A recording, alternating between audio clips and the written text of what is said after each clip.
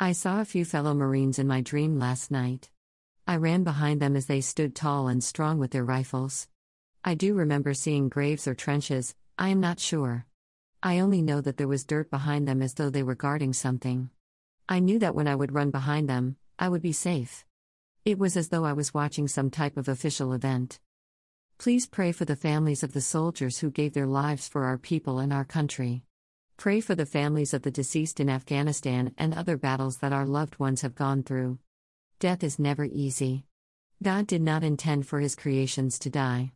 Death was not on His agenda. And pray for our leaders. I hope that this dream wasn't a precursor for the death of a general, so to speak. Someone high in stature. Semper Fi. To support the ministry for 99 cents to $1 any amount, just set it and forget it. Go to http://www.anchor.fm/revesi/support. Day 111. The Lord God of your fathers make you 1,000 times so many more as ye are, and bless you, as He hath promised you.